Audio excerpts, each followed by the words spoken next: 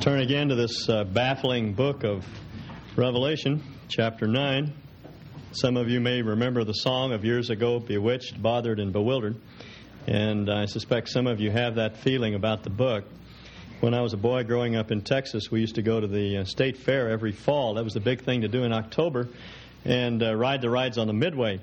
But there was one ride that I studiously avoided. It was called the Hammer. There was a long arm with a cockpit on the end that revolved in a clockwise fashion while the arm went around an axis. And I never got on that thing because I knew it would make me sick. But one day some of my friends got me to ride the thing, and sure enough, it made me sick. And to this day, I can't even look at one of those things without getting a queasy feeling in the pit of my stomach. And I think perhaps that's the way some of you are feeling about the book of Revelation at this point. You got into it one time, and the wheels going around, and the seals, and the trumpets, and the bowls, and your head was spinning by the time you got halfway through the book, and you've determined that you're never going to get back in there again. Well, that's unfortunate, because this is a book that offers a promise of blessing, enrichment of life, if we take it seriously. Now, we may not agree on the details. In reading through commentators, I find that it's difficult to find two commentators that agree. And when we have our staff studies in this book, we on the staff don't always agree on the details. But that's all right, because the main issues are very, very clear. And it's those primary facts that we want to understand. Now, as I understand the book, there are three sets of seven around which everything revolves. They are the seven seals, the seven trumpets, and the seven bowls, all of which terminate at the same point, the second coming of Christ. The seals run their course, and the final seal opens, and the Lord comes back. And the same thing is true of the trumpets and the bowls. They conclude with the day of the Lord, this great day of judgment upon the earth, and the second coming of Jesus Christ, this hoped-for, far-off event that we all are waiting for. The seals, as I've said before, describe the general activities in human history that bring man to the end of himself. This is a general overview of history, the history of mankind, and the things that teach us that man is not adequate for life. Things like war, drought, famine, and economic distress, recessions, depressions, unexpected death and violence, and the breakdown of the moral fiber of those institutions that we have long counted upon, our nation, political institutions, our educational institutions, banks, families, so forth. Now, these are all described in the seals. And these are forces at work in human history from the time of John on to the end, which will be intensified in this final 7 years that precedes the second coming of Christ. This time that's described in the Old Testament as the period of Jacob's trouble, the Great Tribulation. Then you have the seven trumpets and the seven bowls, which I see as occurring in the 70th week. And they describe in more detail the events of this week. Now, last week, Steve took you through the first 4 or 5 of these trumpets. And Steve and I have a little different way of looking at this material, but again, that's all right. I have tremendous respect for Steve and his exegetical abilities. One of the best Bible teachers I know. I just don't happen to agree with him on everything he says, but that's all right. He didn't agree with me either, so we get along great. But I see in these trumpets specific historic events that again are designed to bring man to the end of himself, but which are further amplified in the book of Revelation. For example, the first trumpet sounds, and hail and fire fall upon the land. In the book of Revelation, I see the land as symbolizing Israel. That seems to be a consistent use of that symbol. So the first trumpet for me describes a great bloodbath, a massacre of 1/3 of the nation of Israel. Later described in the book of Revelation as blood flowing to the height of a horse's bridle for 100 stadia. That is the length of the land of Palestine. A great wave of anti-Semitism that will result in almost the annihilation of the Jewish race were it not for God's grace. He brings this thing to a stop before those people are destroyed. The second trumpet is a mountain, introduces a mountain which falls into the sea. The flaming mountain, I think, is a description of Jerusalem, Mount Zion, and the sea is a description of the Gentile nations. Again, throughout the book of Revelation, Gentiles are symbolized as the sea, a great teeming mass of humanity into which this mountain falls and creates chaos. And I think what the second trumpet is describing is the event in Jerusalem when the man of sin erects the statue there, the abomination that desolates the temple, and creates chaos throughout the whole world. He casts the whole world into warfare. The third trumpet described for us in chapter 8 is a great star which falls into the waters and makes them bitter. And I see that as a description of the political leader who arises in the West who does a political double cross. He sets up he makes a treaty with Israel to guarantee their right to live in the land unharassed, and in the middle of the week, 3.5 years before our Lord comes back, he reverses that policy and as a result embitters the whole world. And then in verse 12 of chapter 8, I left my reading glasses at home and I can just barely make it out. The fourth angel sounds, and a third of the sun and the moon and a third of the stars are smitten. And I take this to be a description of the breakdown of law and order within the ruling bodies of that time. The sun and moon and stars in the book of Revelation, and in fact in all of apocalyptic literature, symbolizes ruling bodies, human government. And I see this as a breakdown of the capacity of government to restrain the evil of man. Even the most godless governments today, atheistic governments, in some measure restrain evil and maintain law and order and justice. And apparently at this time there will be a breakdown of the moral fiber of the world. The whole world will go mad, just as Nazi Germany did in the 30s. And men will be unrestrained, able to do as they please. And then in verse 13, John hears an angel, he sees an eagle flying in mid-heaven, saying with a loud voice, "Woe, woe, woe to those who dwell upon the earth." And the last three trumpets then are woes which fall upon those who dwell upon the earth. Eagles are, in apocalyptic literature, harbingers of bad news. And here they announce the woes that will fall upon those who dwell upon the earth, symbolized in the last three trumpets. Those who dwell upon the earth, remember, are a moral class of people who don't give God the time of day. They're people who live for themselves and go on in their materialism and blind greed and think only of this life and what this life can bring, and in amassing power and prestige and influence here and now, and they really have made no room in their life for God. They're not merely people who live on the earth, they're people who dwell there. They have their roots down into the world.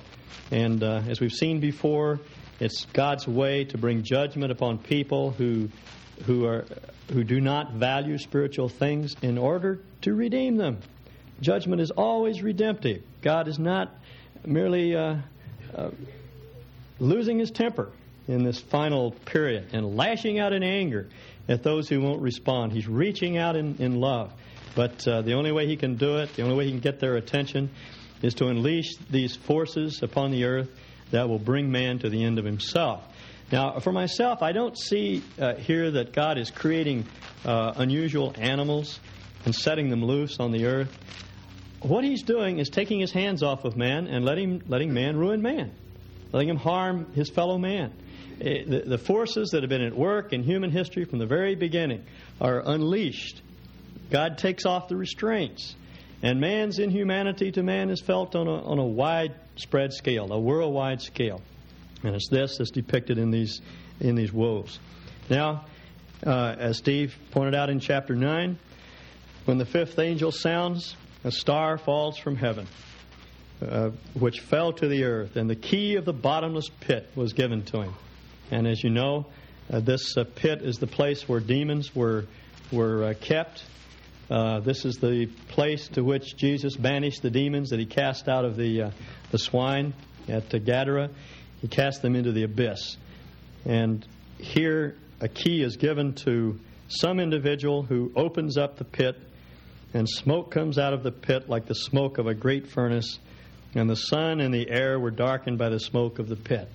Now, some have thought that is a prediction of smog, but That's not what it is. It's a symbol of the demonic oppression that will follow the great lie that is foisted upon the whole earth. This star I take to be the second beast of Revelation 13, the great religious leader who probably comes out of Israel, an apostate Jewish religious leader who becomes the head of the worldwide religion of this last period of time, and who propagandizes the whole world to believe the lie. As you know, there are two personalities in the 70th week, and it's important to know who they are and understand how they fit into the structure of the book. They're described in more detail in Revelation 13. John sees a series of visions, then the angel says you've got to go back and prophesy again, and in chapter 13 he gives us more information about these two individuals. There are two men. One is a political leader who comes out of the west. He rises out of the sea, out of the Gentile nations.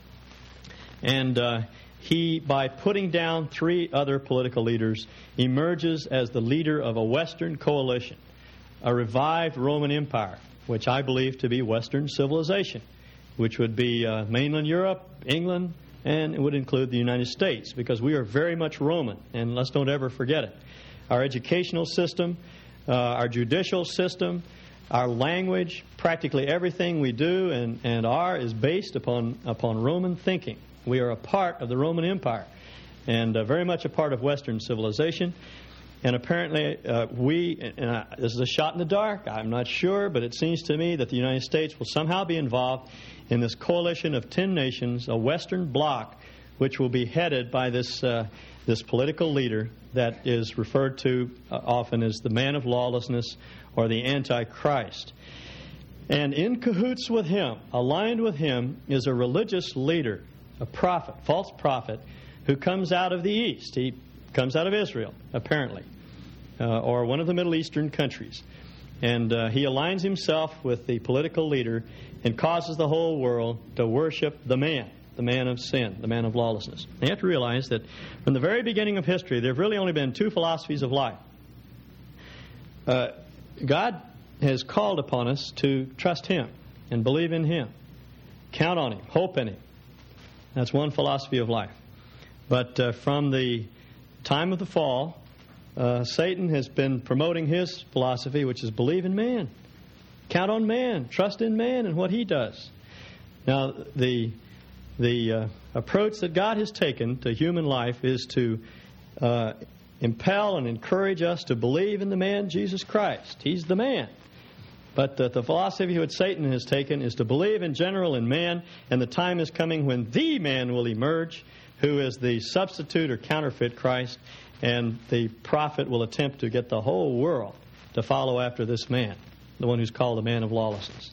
Now, I think this is what's described in chapter 9, and it's his teaching, the teaching of the lie, that creates such widespread chaos and torment, mental anguish, as the moral fiber of the world breaks down. Now, if you want some further background, turn to 2 Thessalonians 2, where Paul describes the first beast from Revelation 13. He is described, I believe, in the third trumpet. The fifth trumpet describes the false prophet. But here in 2 Thessalonians, you have the political leader, the man of lawlessness, the leader of the Western bloc. Just a note about the issue that Paul is facing here in 2 Thessalonians. The people in Thessalonica believed that they were in the day of the Lord. They thought they were in the last few months of the time of Jacob's trouble, which immediately preceded the coming of the Lord. They thought they were in the tribulation. And so Paul writes to correct their thinking. It's true that life was tough for them. They were being persecuted. It was difficult. But he says, this is not the day of the Lord. You're not in that period of time.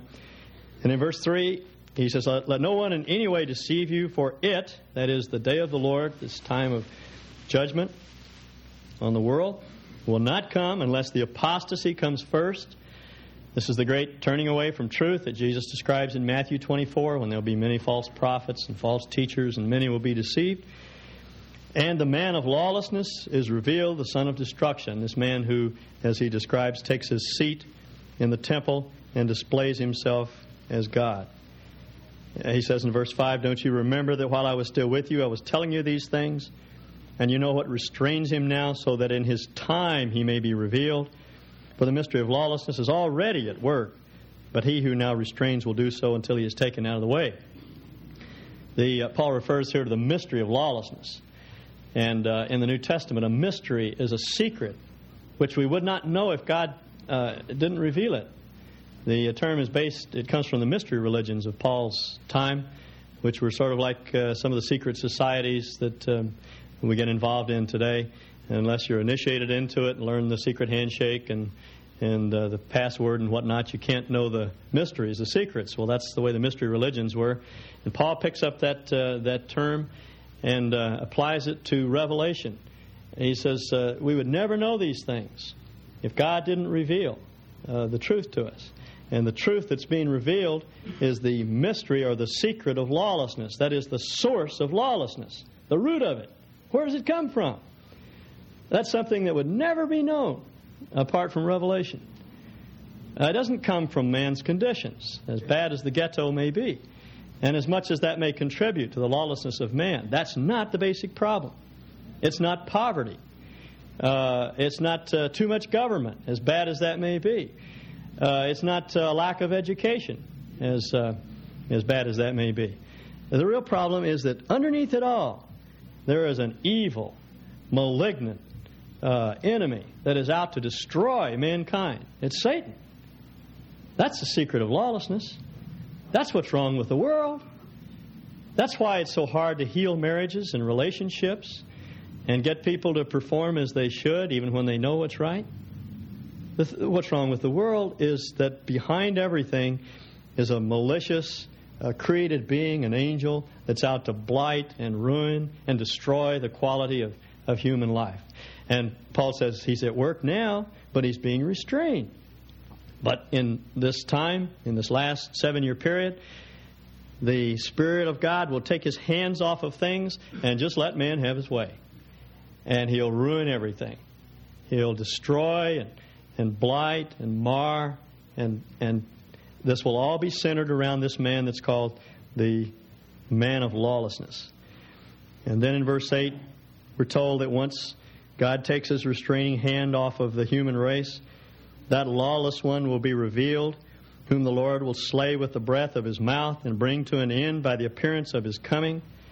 That is, the one whose coming is in accord with the activity of Satan. See, that's the mystery of lawlessness. Satan is behind all of this, with all power and signs and false wonders, and with all the deception of wickedness for those who perish, because they did not receive the love of the truth so as to be saved. In other words, they don't test His message by the truth of the apostles, by the Word of God, in order that all may be judged who did not believe the truth but took pleasure in wickedness.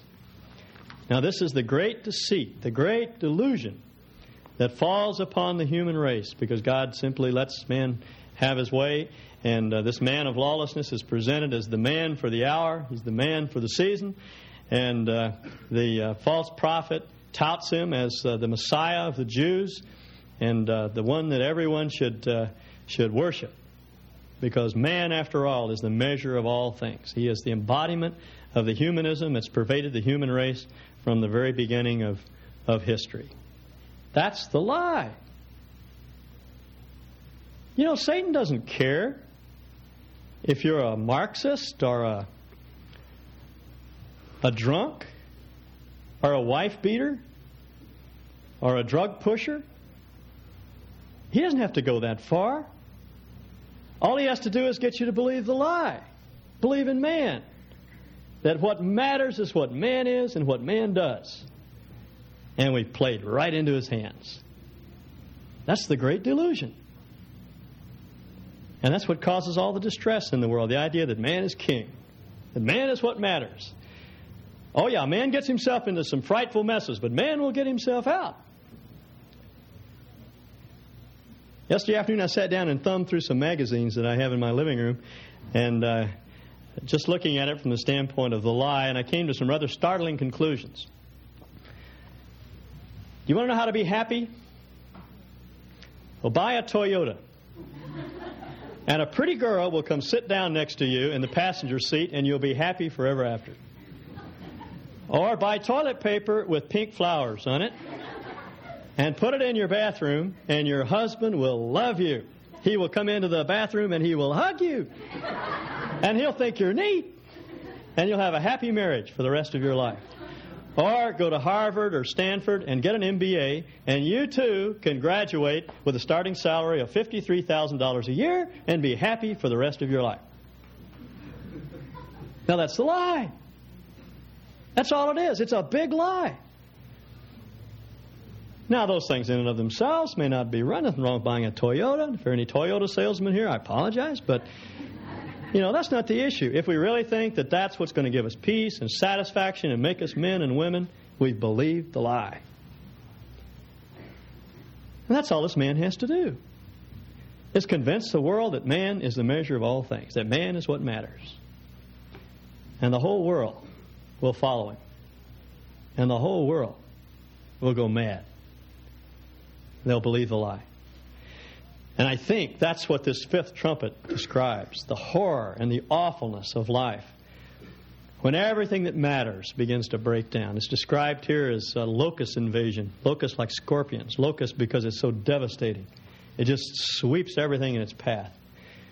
And scorpion because a scorpion's sting is so painful. It hurts.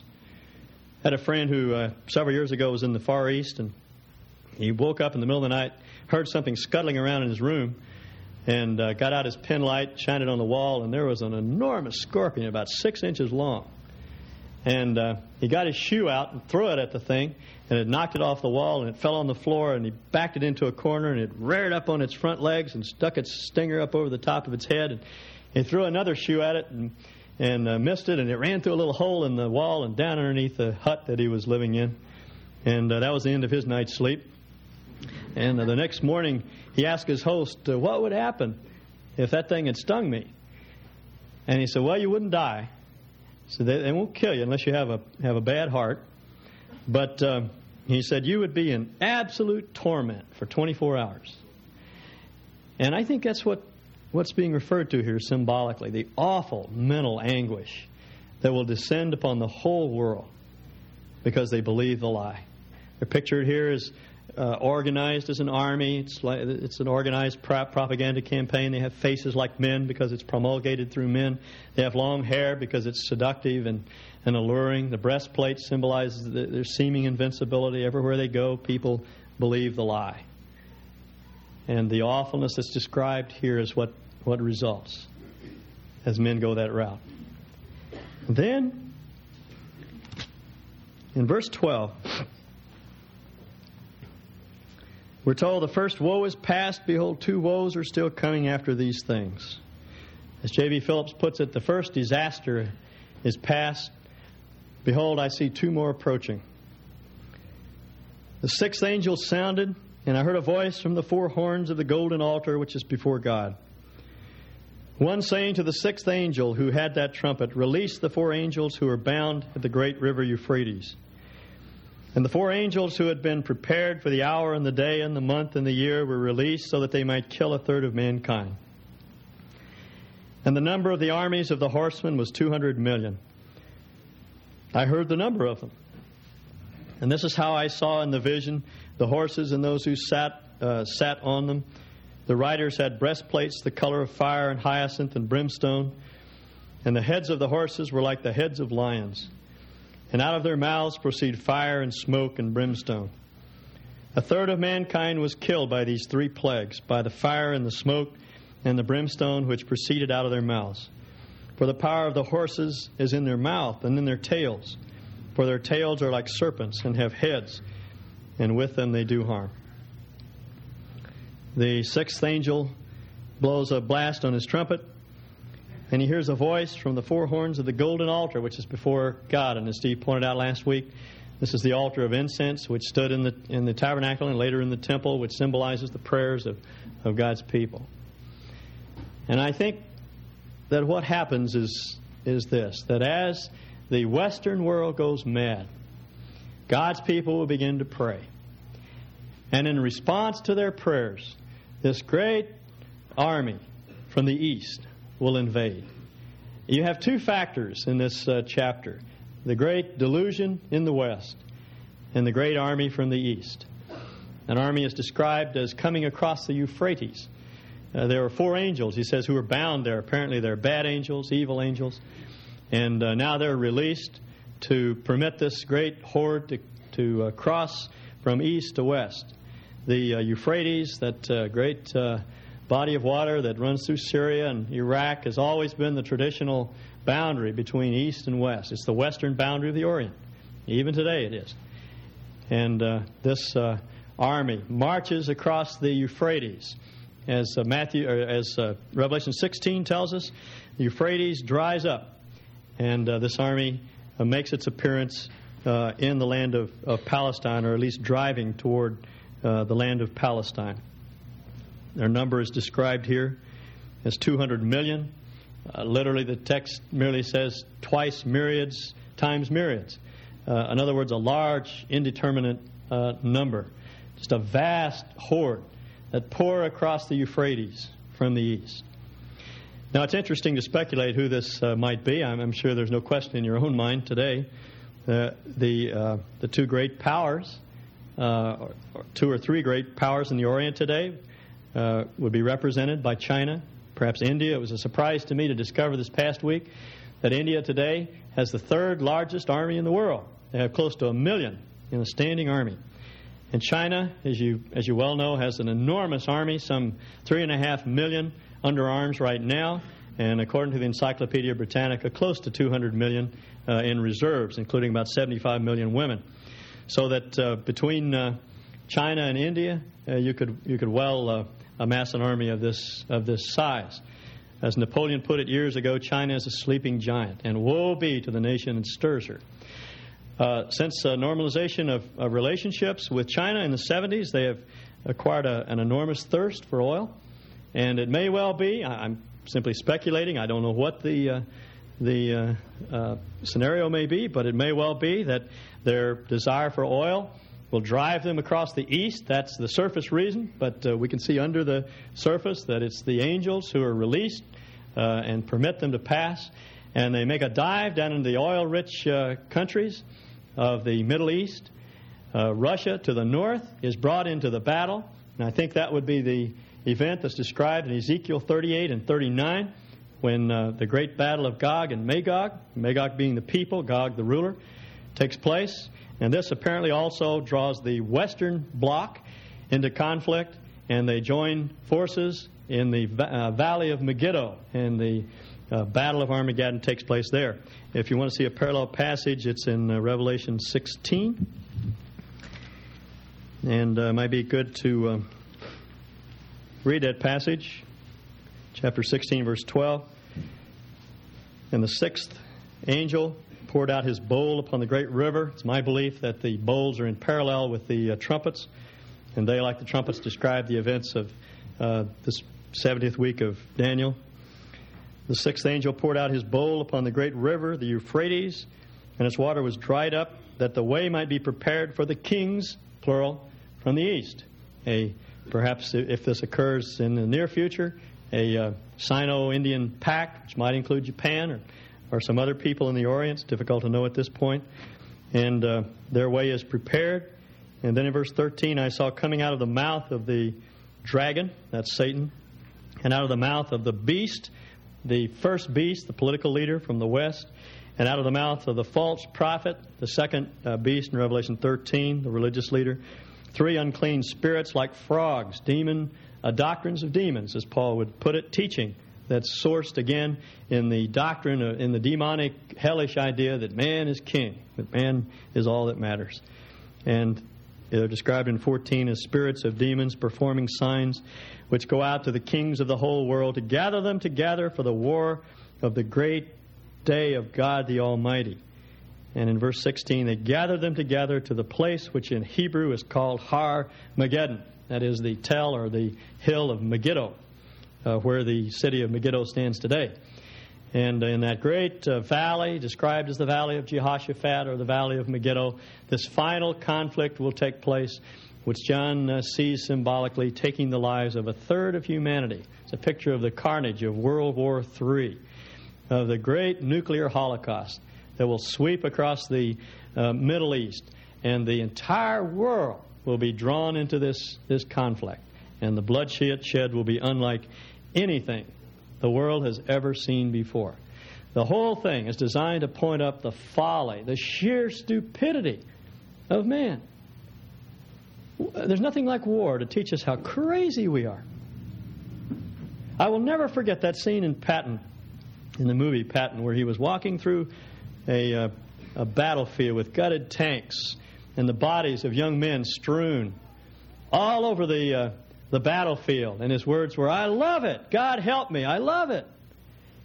And what flashed through my mind is the glamorization of war, which all of us tend to subscribe to until you think it through, the horrible loss of life. And in this particular instance here, nuclear warfare unleashed on the world to a degree never before experienced, where a third of mankind is obliterated. And in verses 17 and following, there is a description of this cavalry that comes across from the east.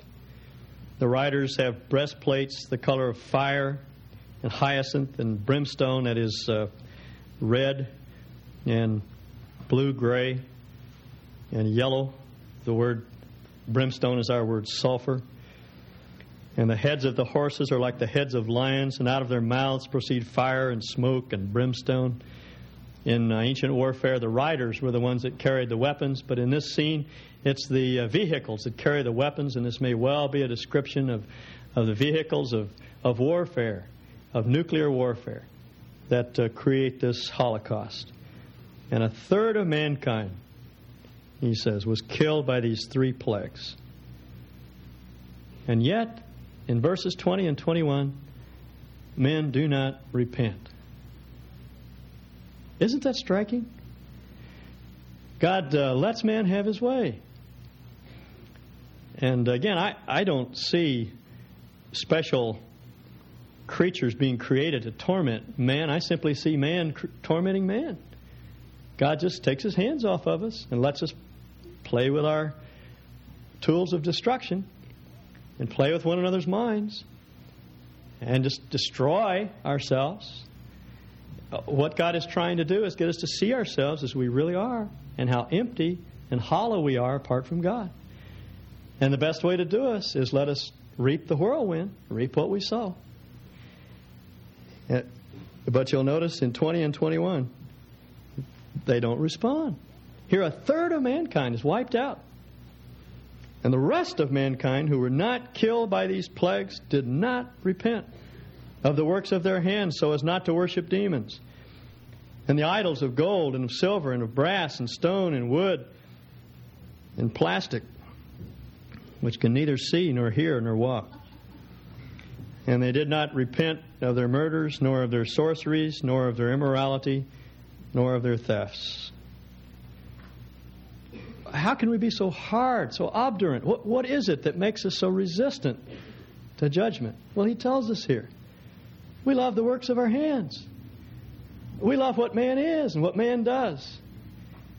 And you and I have seen men make ruin of their health and their families and their businesses and leave behind a trail of destruction and debris, and they still will not turn to God. Because, you see, it's not judgment that creates a climate for repentance. Judgment simply gets people's attention. It brings them up short. It makes them realize the folly of their way, of their life. What brings men to repentance is grace. It's the goodness of God, Paul says, that draws men to salvation. It's the Lord lifted up on a cross that draws men to himself. It's the sight of suffering love that breaks our heart, softens the lack of response in our hearts. When we see that he's a Savior who cannot be driven away, who relentlessly pursues us, no matter where we go or how far we try to run away from God. when we see the revelation of the heart of God, who spared not His only Son, but offered Him up for us all. When we see the Lord who came here among us, shared our blood, sweat, and tears, and then bore in His own body on the cross our sins. When we see that He bore the just judgment of God that should have fallen upon us. When we see that He came not to condemn, but to save. Then we cry out, Nay, nay, I yield, I can hold out no more. I sink by dying love compelled, and only conquer. Let's pray. Father, how hard and stubborn we are. How much it takes to get our attention. How unwilling we are to stop trying. We thank You that You've revealed to us the foolishness of our hearts, the arrogance of our thinking, that we can be God, that we can rule over our health and our businesses and our destiny, and do so without fear of loss or shame. How foolish of us. And we thank You for bringing into our lives those things that teach us how vulnerable we are. Sickness and unexpected death and the collapse of all those things that we hold dear and those things that we think are substantial and stable. And bringing us to the point of our own personal bankruptcy and inadequacy. And we thank You that as we come to that place, You reveal Yourself as the one who was lifted up for our sins, who bore our rebellion, our foolishness in His body on the cross, who died to sin in order to spare us from that death, and now who lives to be in us all that we long for, all that we yearn to be. Lord, melt our hearts. Cause us to make You Lord. In Jesus' name, amen.